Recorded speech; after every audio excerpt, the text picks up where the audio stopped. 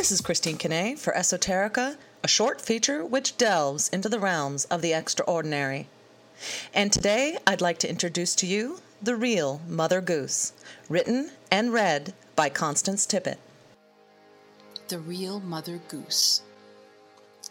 Once upon a time there was a young goddess who was so powerful that the land where she lived was known as the Fertile Crescent. She was honored, for the people knew that her powers made the plants grow and the animals thrive. The people were so rich that travelers came from far and wide to trade there. The goddess traded her dates for their linen cloth, glass, and purple dye. Oh, she loved their exotic goods, and they loved hers. One evening, she fell asleep on her throne of geese and dreamt about going on a great adventure to faraway places. She grabbed her goose and flew into the air, searching for the traders. She followed their paths over mountain and desert until she caught up with them. And when she found them, she traveled on their tongues all the way to their homelands. First, she journeyed to a place in the mountains where the people were primitive and happy. Oh, she loved them and brought them prosperity. They recognized her powers and wove a plaited harness for her geese and constructed a chariot for her pleasure. Her fame grew. Then she traveled to an island in the sea where she fell in love and took a husband. She was much loved for her beauty and sensuality, and people there carved beautiful images of her.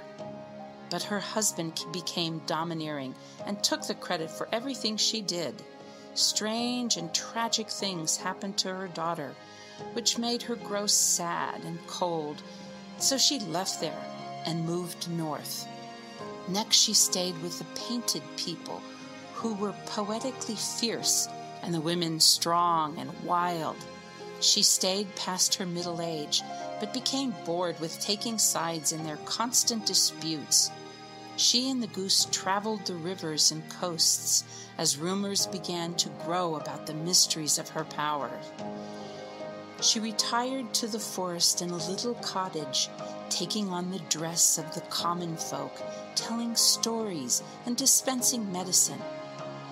But the world continued to change for the worse, and the leaders became increasingly greedy for more power, money, and violence. They became overbearing and afraid of her. They said she was old and dangerous and called her names. Even the very dress she wore was associated with strangeness and evil. They finally threatened to kill her if she spoke out. So she took to hiding and ate very little. She became so thin and flat that she could slip between the pages of a book. By then, almost everyone had forgotten her. Then one evening, sad and lonely, and about to take her last breath, the book in which she was hiding flew open. Gasped a voice in delight. There you are! The gasp was like a breath that filled the goddess with life. Even the goose squawked, and they both popped off the page. The gasp was mine. They now live with me, and I feed them, and they are fat and happy. And she is traveling again on my tongue, and she wants to travel on yours.